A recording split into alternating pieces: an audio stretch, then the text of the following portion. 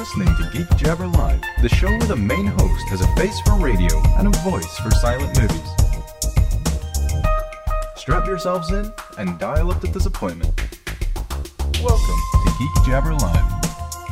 Yes, dial up the disappointment. We are now at episode 16 of the podcast that maybe people have listened to once in their lives, or something.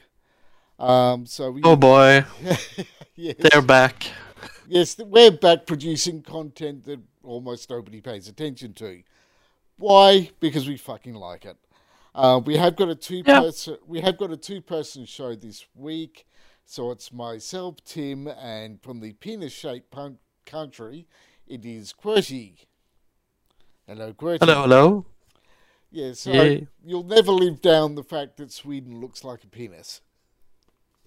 Well, depends on the mind who's viewing it, but I wasn't going to say anything, so...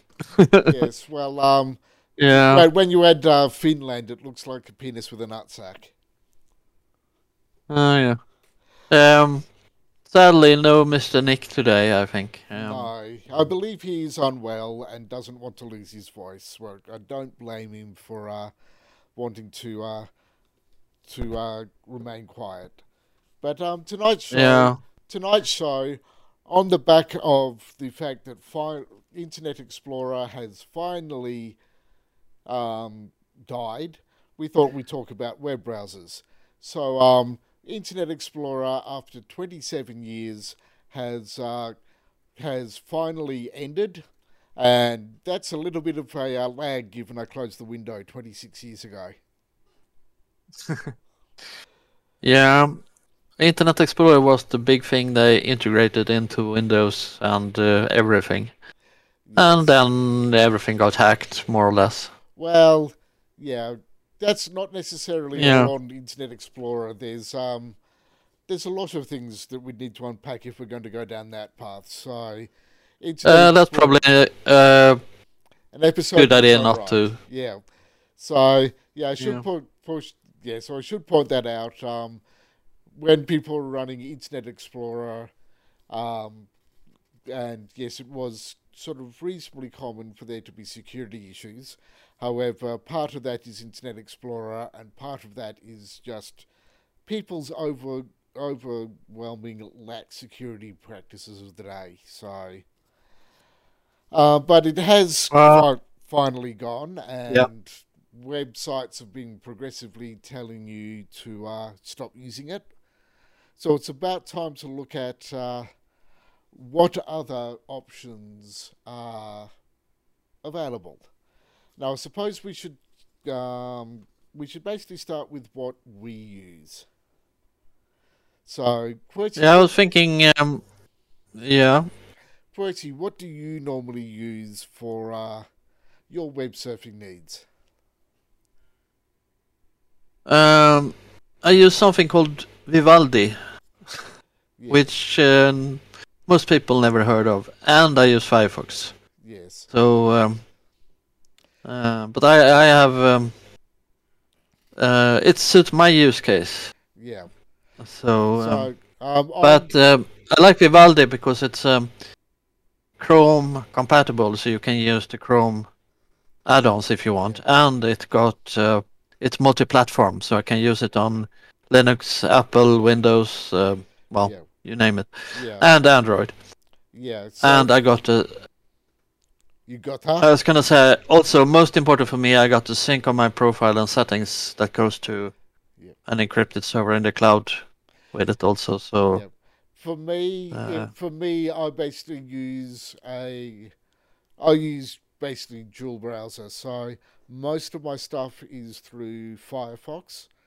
That was basically because I was never really a big fan of Internet Explorer. I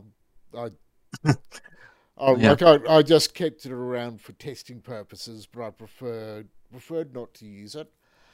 Back in the day, before Google Chrome, the Mozilla browser, which was written to become Firefox, was really the only other player. So when that project died, I switched over to Firefox, and I like it because it's just light lightweight and runs on just about anything at least moderately well. Yeah. Although same multi-platform. Yeah, and you can multi-platform. Yeah. But I also have Google Chrome that I pull up occasionally. Basically, that allows me to have my normal Google account running through Firefox, and for the one that's linked to all my GeekJabber stuff, I go through Chrome. So basically, it allows me to easily do two Google logins. Yeah. I would say my daily driver, as they say, is Vivaldi, then which I use several different profiles. But I also use Firefox as a networking admin tool. There is a lot of add-ons for Firefox that works great if you have more advanced needs. Yeah. So to speak. So I suppose now that we've sort of discussed what we use, I was just going to delve a little bit into the three sort of major players that are of any importance, and we'll be brushing them over a little bit as part of the podcast. But once the live show's finished, I'll be posting something that has a bit more detail on the GeekJabber site. So you can go to geekjabber.com and read a little bit more about it once this show's finished and I've got it up. The first one I want to cover is while Internet Explorer is dead and Microsoft are trying to remove it from Windows 10 and 11 completely, they're not getting out of the web browser market entirely. So they're replacing it with Microsoft Edge, which started out as a browser in its own right and then turned into basically their version of the Google Chrome browser. So that's essentially what they're replacing it with, is their version of Google Chrome. Yeah, and they're doing a Google thing there also. They're integrated their version of Chrome, but with integrating it with the Microsoft services, like Bing. Yeah. So the thing that confuses a lot of people is that they are two different browsers, but they have a fairly similar looking icon. So they're both a lowercase e that is some shade of blue. The way I remember it is that the Edge browser uses a darker shade of blue for its icon and doesn't have a pretty little yellow halo. So that's the one you really want to start using as much as possible if you want to stay with the Microsoft browser, because even if you can get Internet Explorer to work, sites just aren't going to support it for much longer. So Edge is the one you want to go for. As QWERTY says, hooks nicely into the Microsoft ecosystem, if that's what you're using. Yeah. So things like OneDrive. And the other thing I like about it Office. And Office as well. The thing I like about it as well is because they've gone for basically rebadging Google Chrome. It's using the same Chrome engine under the hood. So from a website development point of view, you don't have to do workarounds for the abomination that was Internet Explorer. Yeah. And you can use most of the Chrome extensions from the Chrome Web Store if you need them. Yeah, so basically Edge is the Microsoft version of Chrome. So it's, from that point of view, it's not necessarily a terrible browser anymore. It's actually quite usable. So I would call it a consumer-friendly browser. I mean, they takes care of your passwords and things like that. So the takeaway is, particularly if you're on Windows, although it is available for other platforms. Now, if you want to stick to a Microsoft browser, Edge is not terrible. It's actually becoming reasonably good. You just need to make sure, if you still have Internet Explorer, that you're using the right one, because for those that aren't very observant, it's very easy to bring up the wrong one by mistake because the icons look similar.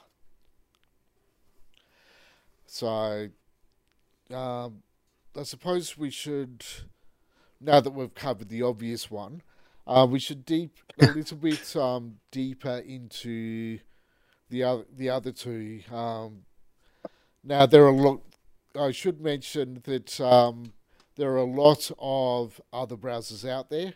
They tend to be based off the next two. So they've all got... Yeah, I was going to mention one after these other two. Yeah, well, the first one I was going to mention was Firefox and its derivatives. So that's the one. Yep. That's the one I use. So up until Google Chrome came out, it was sort of the dominant second browser to Google Chrome. So it's got a little bit of history about it. A little bit of history that people don't actually remember. So I'm going to bring up Internet Explorer again because it's somewhat relevant. So basically, those who remember 90s internet remember that there were basically two common browsers. So there was Internet Explorer, which came about in 95, at about the same time Windows 95 was released. And there was Netscape. So Netscape was the second big browser up there. And when Internet Explorer came about, it basically started a browser war, which Microsoft won. But so Netscape faded into obscurity for a little bit, but it didn't quite die. So they basically open sourced the code, and then released it as the Mozilla browser. And a couple of years later, they decided to rebuild it from the ground up as Firefox. So because basically when they rewrote it, they decided to try and make it lightweight and efficient and comply with standards rather than sort of bloat everything up. So it was a reasonable option for somebody who wanted a more lightweight browser that complied with standards. And and an alternative to Microsoft's Internet Explorer. Yeah, so that's basically the reason I stuck with it and continue to stick with it. It's basically a lightweight option that runs fairly well on just about any computer you throw it at. So it's not sort of bloating everything up. And particularly when they went to Firefox, they actually have a decent repository of add-ons and extensions. So typically I would run it with an ad blocker to try and cut down on the sort of amount of visual crap I have to deal with. But there's also a whole library of other add-ons and themes and that sort of stuff if you want to customize it a bit. I'd mention they have like Firefox multi-container. You can have websites. Like if you don't want Facebook to see what you're doing on other websites, you can have Facebook in a container. But that's an add-on they have. Yeah. And they have other things. Yeah, so they have a useful both for the general user and sort of more nerdy ones. While I mention it, because we're kind of talking about derivatives, so probably the biggest known derivative of Firefox is the Tor browser, which is basically intended to use I'll just call it a form of VPN to make it easy, although that's Yeah. not entirely correct, Yeah. but it's probably the easiest for you to get your head around. It's a similar sort of concept, where it basically encrypts your traffic to make it harder to trace. And so for those that are a bit more privacy conscious, you can go down the Tor path. Just be aware in saying that that there is more to privacy online than your choice of browser and using a VPN. So,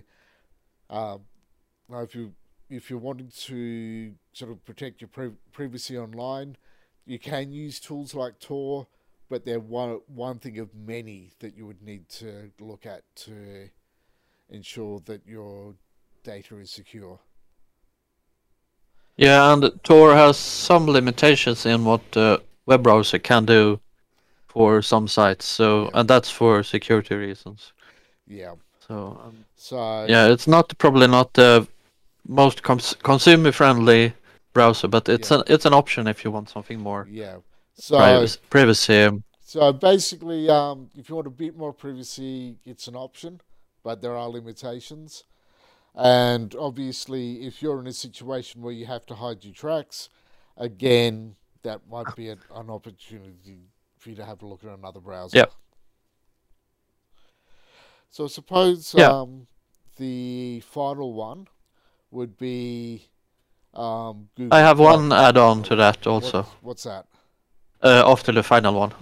Yeah. Well, Google Chrome is the sort of other major player that's on the market.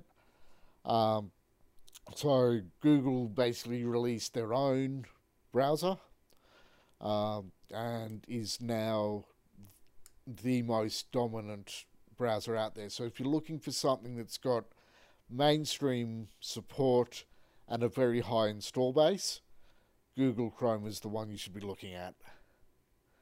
So yeah, especially if you use Google other services like Google Docs, Google Drive, YouTube. It works very well with Google services as expected. Yeah, it does work very well with their services. Being the name that is Google, it's going to be very well supported and very well maintained. So you're not just dealing with some shonky backroom product. Again, it has a similar situation to Firefox in that you have a reasonable library of add-ons and extensions and themes if you want to customize it. And it also has its own set of derivatives. I will start wording properly in a moment. Words are hard. Yes. Yeah. Actually, I would say I think it's Chromium who's the open source version of Chromium is the open source version. The only caveat I'd add to that is that you should always be careful where you download it from, because, and this applies to Firefox and Edge as well, downloading it from an official source is the best way to go, because while not all third-party sites are dodgy, there are some that are. You get additional things added onto your download that you don't necessarily want, and Chromium, I think, is the one that tends to get targeted a little bit more for that. Because that's another thing. If you're choosing a browser, why it's good to choose a major one that they have regular security updates for vulnerabilities in the browsers. But also make sure you're taking extra care to download it from an official source rather than some random source, because you can get downloads or additional downloads of malware and spyware to go along with it. Yep. And for the ones where I've seen that happen, it's typically been Chromium that's been the problem. So the other ones are Well, it's kind of the speaking of Internet Explorer being dead and buried by now. The new Internet Explorer in some ways are Chrome. It's the major one the most hackers and bad guys attack. Yeah. So. Yes. But it does have its derivatives as well. So you've got Vivaldi, which again is kind of the it's basically the Chrome equivalent to something like Tor. No, it's more. I would say it's more of a Chrome version without Google's extra stuff. Yeah. More or less, but yeah. So it supports some parts of Chrome and the Google ecosystem, like add-ons. Yeah. So it's basically it has a de-Googled version of Chrome.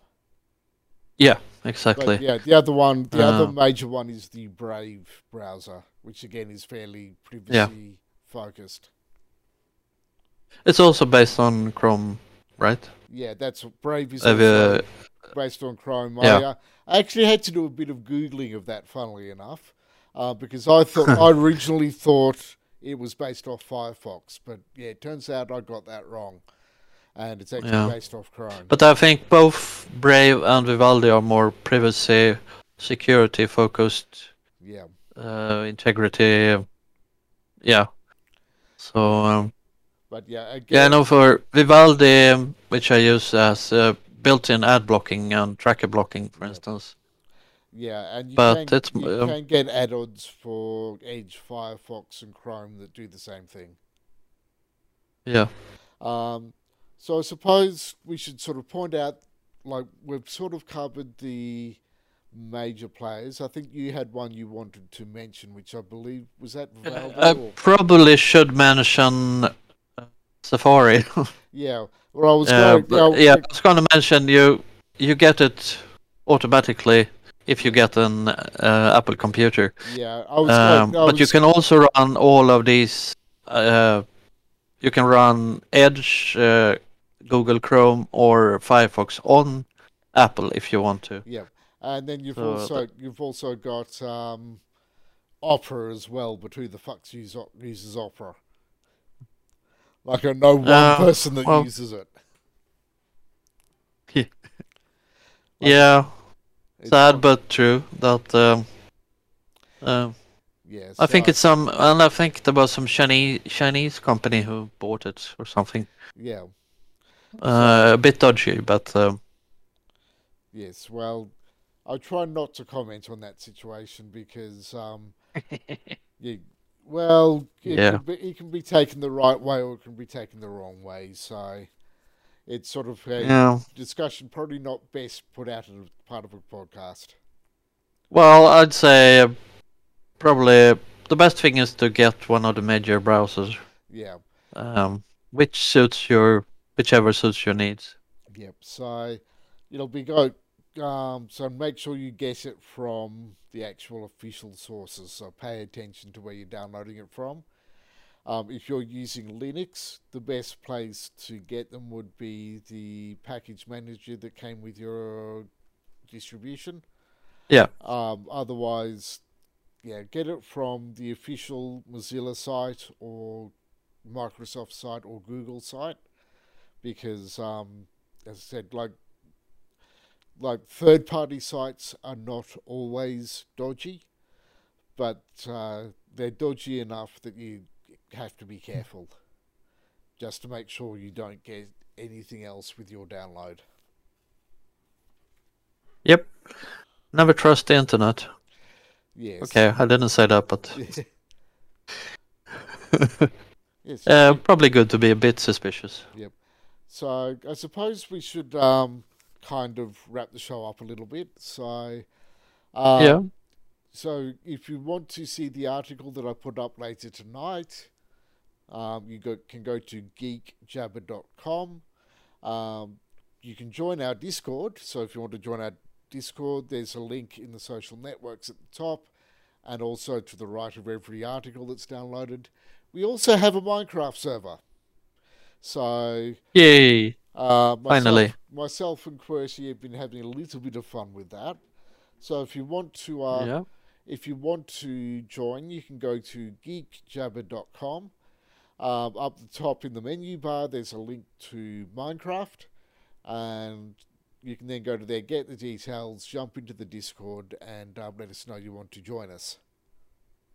Yep, and you can have fun building in Minecraft and caving and horseback riding and everything else fun you can do in Minecraft. Yes. So on that note, we might wrap the show up. So thank you for joining us again, Mr. QWERTY. Yeah, you're welcome. And it's always fun. We'll see you hopefully in 2 weeks' time. Yeah. Okay, bye-bye. Summertime. Yes. Bye-bye.